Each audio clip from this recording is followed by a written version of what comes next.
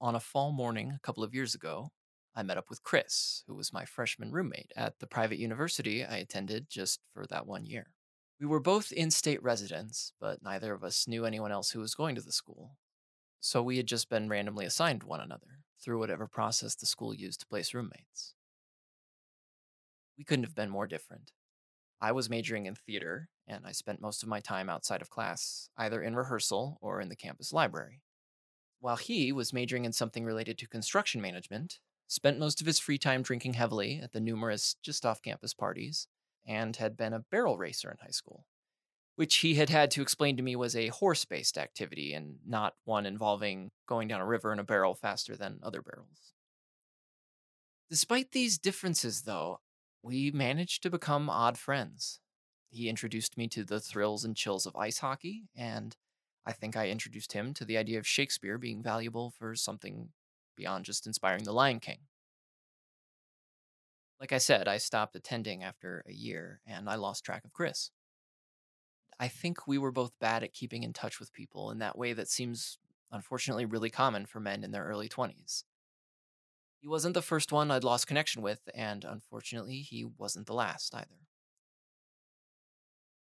Years and years later, though, after I had settled down a little bit and started trying to take stock of my life and the people in it, on a lark one night I reached out to him on Facebook. He didn't respond until the next evening, but when he did, he seemed genuinely pleased to hear from me.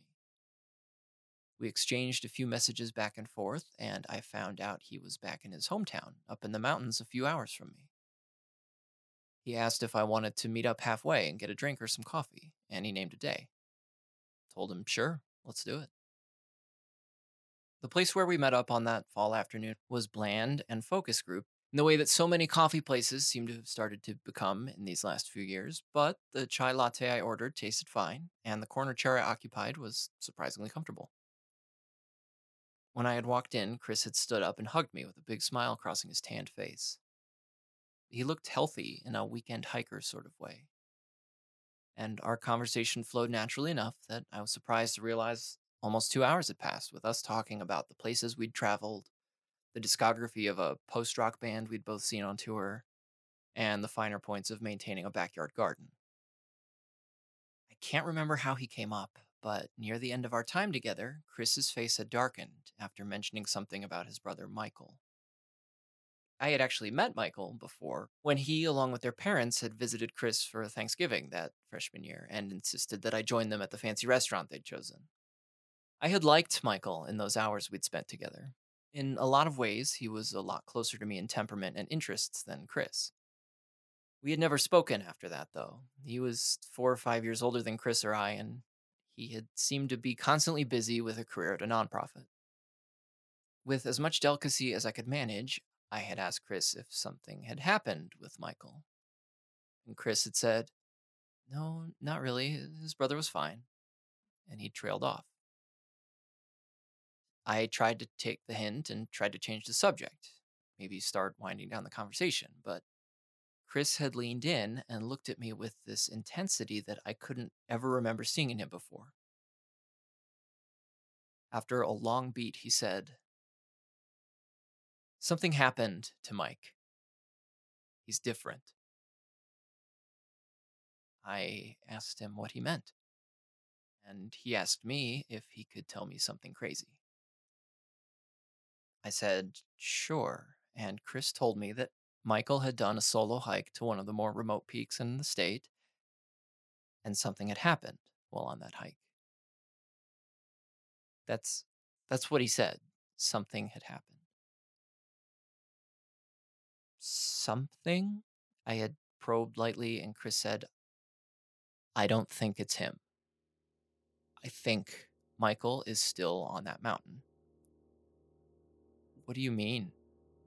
Like body snatchers? I had asked him without trying to sound like I was making fun of him because I wasn't. It was just the first similar thing I could think of. I guess, he said, I've never seen it. It was like he looks the same. He has all the same features and little details, and he sounds the same, but it's not him. I just kind of looked at Chris. Eventually, I asked him, "What do you think happened?" But by then, he had moved on. Maybe he was embarrassed he'd brought it up. I don't know, but the conversation wrapped up pretty quickly after that. He hugged me again when we got outside the cafe. It was a strong, genuine hug that somehow made me feel like this might be the last time we saw each other. I still had plenty of questions about his bizarre admission, but I didn't want to pry further at something that clearly was bothering him. Maybe it was that there was something going on between him and his brother interpersonally. I couldn't begin to guess what. I also didn't know if this was a sign of some sort of mental illness Chris was experiencing, and I really just didn't know him well enough to suggest something like that. I drove home feeling kind of confused and helpless. Over the next few days, I couldn't get Chris's confession out of my head. I knew I couldn't ask Chris for any more information or clarification just based on the look he'd had after telling me about it in the first place. And only having had one conversation with Michael, I couldn't try and talk to him about anything in a way that would give me a sense of if he'd become different somehow. I decided it was most likely that Chris was experiencing some sort of break with reality. And I really felt for him. Imagine trying to tell someone this thing, this insane belief that someone you know isn't that person anymore, despite all appearances to the contrary. To this day, I think Chris told me this because I wasn't a total stranger, but I also wasn't someone he was going to see again for a long time, possibly ever. And there was a freedom there since our social webs didn't really overlap anymore, but we still had some histories, so it was a step up from just saying that to someone you bumped into on the bus or in a grocery store line. Eventually, though, with no new information and things at work picking up, Chris and Michael started to fade from my mind again. A few months went by. I was having dinner with my grandmother like I did every week or two, making sure she was all right alone in her house and listening to her reminisce about people she had seen in unearthed photo albums. She had showed me a yellowed and desaturated Polaroid of a young man and a young woman leaning in front of a car, both of them dressed in the absolute peak of 1970s fashion. This was her younger sister and that sister's ex husband 50 or so years ago. "What happened?" I asked.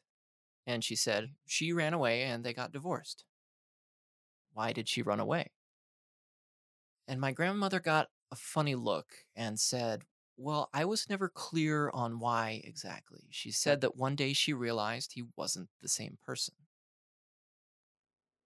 I felt a chill wash over me from my head down to my feet.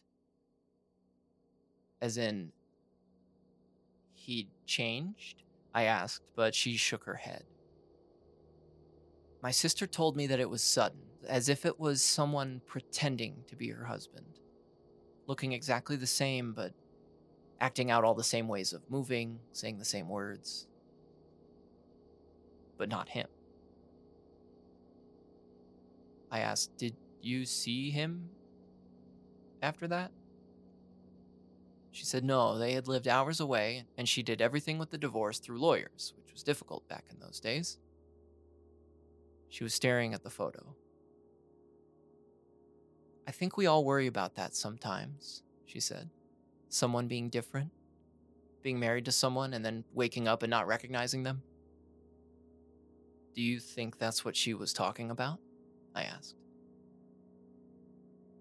"I'm not sure anymore." She looked at me with a strange half smile and said, "Life is so long. All kinds of things start to seem possible." That night, I was up late doing research on the internet. Pretty quickly, I found out that the idea of loved ones being replaced by imposters, or changelings, as they're known, is fairly common in folklore, especially among Celtic peoples. Specifically, though, the most common people to be thought of as changelings in these stories were babies or young children. A parent would wake up one morning, pick up their baby, and feel deep inside on a level that surpassed knowledge, explanation, or reason that their child had been replaced, stolen in the middle of the night, and switched out with a replica. In a lot of the folklore, the ones making these switches are fairies or other mystical beings that live in the woods. Sometimes it's because these woods people can only grow if fed human milk. Sometimes the imposters are actually the sick and dying of the woods people, and they're placed into a human family to receive love and care in their last days. It varies, as folklore does, but there are also examples in even the last few centuries of people claiming that this had happened to them. I can't imagine that feeling. As a parent, you know your child better than anyone. You know their body, their smell, their voice. You can recognize them. And suddenly they're gone, but nobody else can tell. Nobody believes you.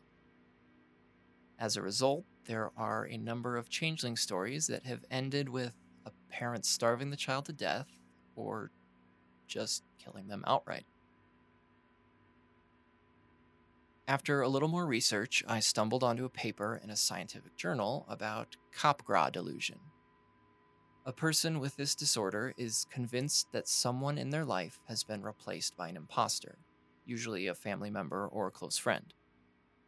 It's uncommon, so it hasn't been studied enough to really pin down what causes it, but the research seemed to suggest it was often connected to schizophrenia, dementia, or brain injury of some kind. The French doctor who first noted it, Joseph Capgras, called it the illusion of doubles. He named it after treating a woman who suffered from the condition that he referred to in his paper as Madame Macabre.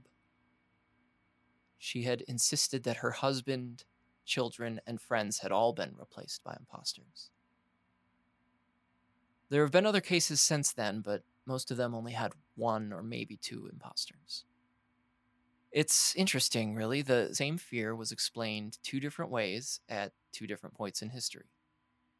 We had the folklore of changelings, and now we have a neurological disorder. Before, we didn't know why the changelings did what they did, and now we don't know what causes Capgras delusion or why. It's technically progress, just with less poetry. I wonder how many other things are like that. I finally had to shut my computer and go to bed. I didn't want to read any more of this. Chris was suffering from a rare and bizarre neurological condition. It made total sense with what he had said, and my discomfort around Chris and his brother shifted from an uncanny feeling that something wasn't right to an anxious worry about what I could do, if anything, with this information. The idea of taking some sort of action seemed almost impossible to me. Obviously, I couldn't say anything to Chris because I just didn't know him that well. And I didn't know anyone else in his family, even Michael, that well either. I decided that the only hope was that he had some other support network, some other friends who he had confided in, who would do the same internet searches I had and would find the same info. What else could I do? Once again, Chris and Michael started to fade from the list of things I thought about. Life moved on until about 3 weeks after my night of Googling. I just picked up groceries and I was getting gas at the station across the parking lot from the store. As I started filling up, I realized that the man on the other side of the pump was Michael. I froze for just a second, but it was long enough that he noticed me looking and his eyes met mine. There was a long moment of maybe it was just recognition, but it seemed like something more. Then he smiled and said my name confidently. "Oh, you remembered," I said, and we had a brief conversation about what we were up to these days, how we were doing. I mentioned that I had spoken to Chris a few weeks back, and he smiled again and made some pleasant remark. I can't even remember specifically what.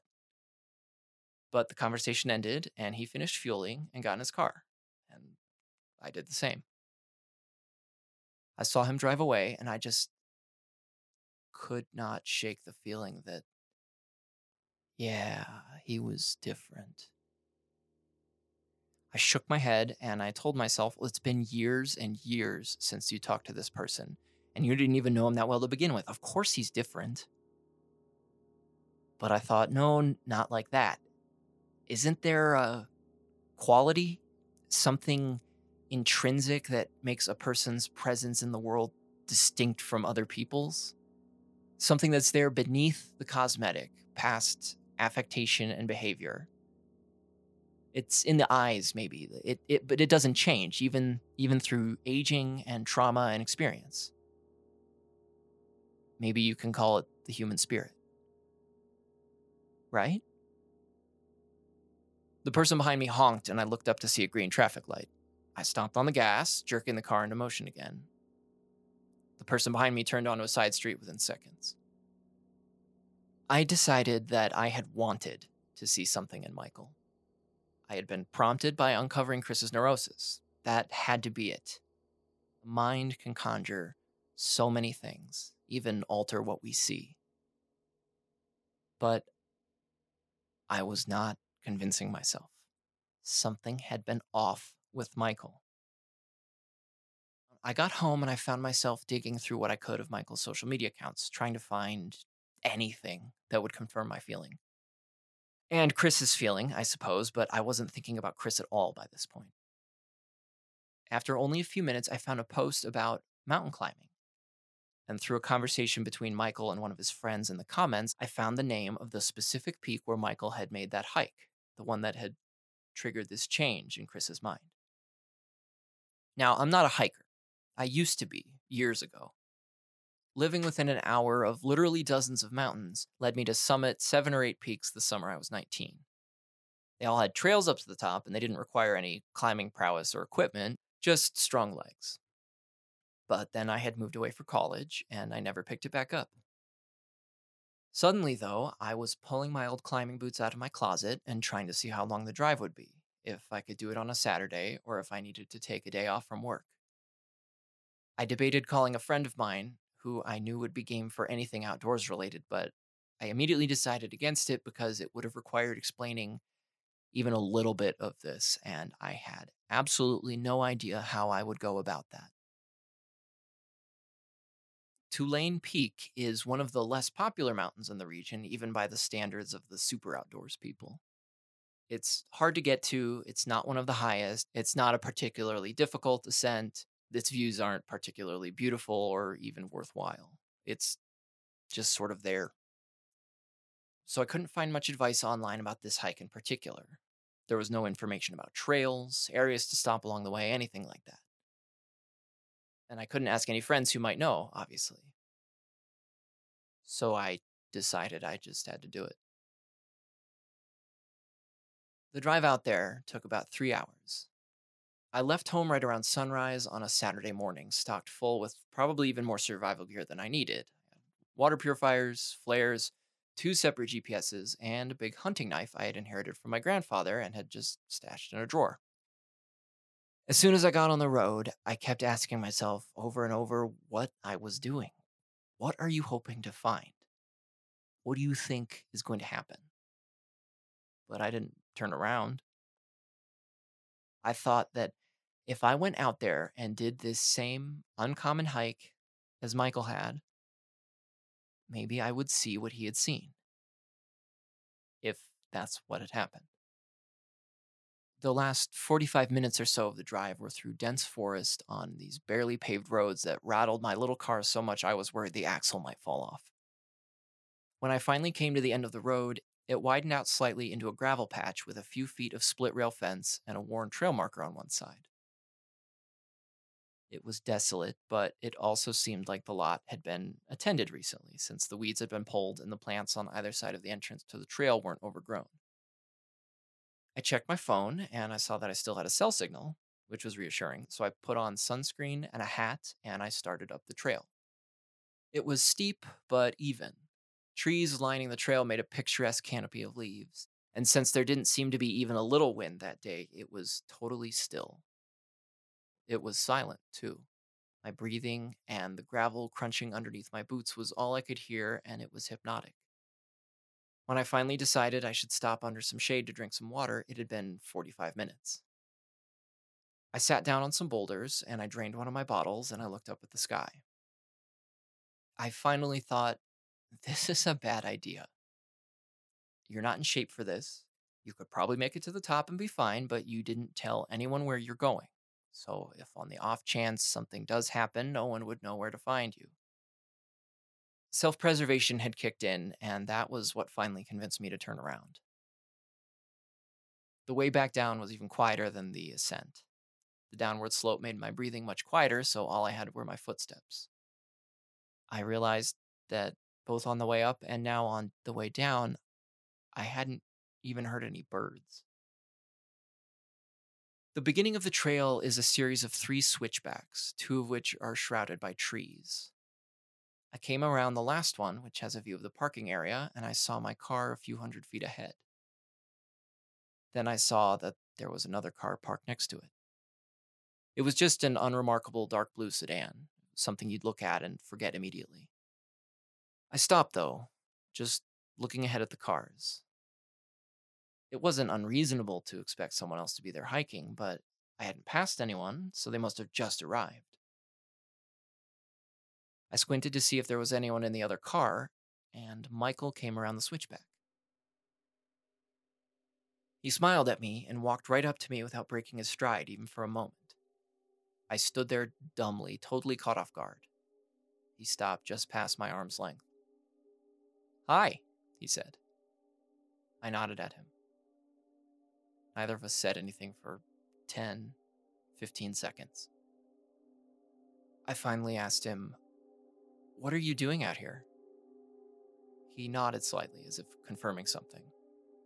"What are you doing?" he replied. We both just stared again. Despite the sweat from the hike, I felt my hands going dry and the hair standing up on my arms. I took a deep breath and I said, "Chris doesn't think you're you." "What do you think?" he asked me. I told him, "I don't know you that well. But you thought maybe he was right, and that's why you came out here. You wanted to see if you'd find my body, or something like that." I didn't say anything to this, and so Michael continued, "You don't seem like a big hiking guy, and Two-Lane Peak is not at the top of anybody's list. You're out here because you believed Chris on some level that his brother is an impostor." He said all this without a hint of accusation or passion. It was like he was describing the weather. I felt myself take a step away from Michael, totally unconsciously. But there was another pause, and neither of us moved again.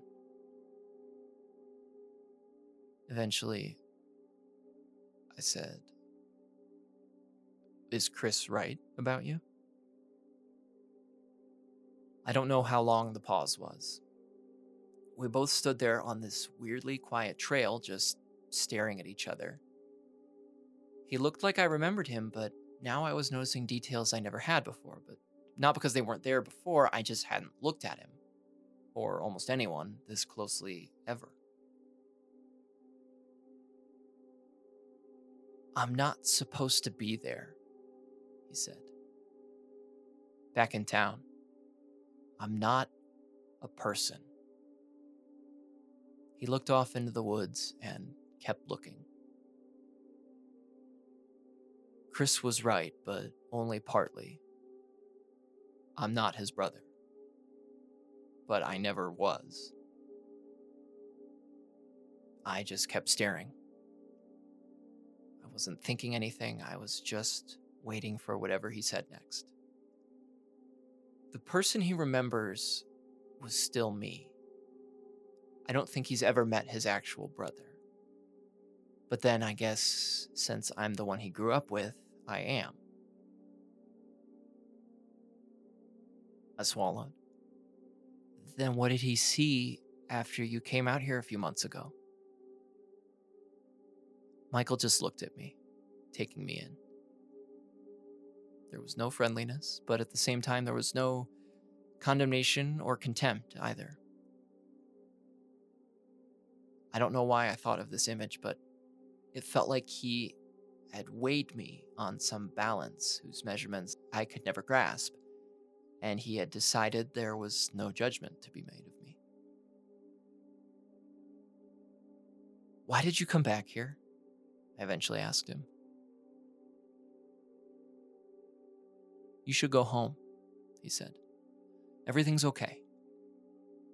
Just don't tell Chris." "Why not?" I asked. "Just for your own sake. Trust me." Once again, we just stared at each other. But this time, before I could think of anything to say, he gave me a little smile and he walked past me up the trail.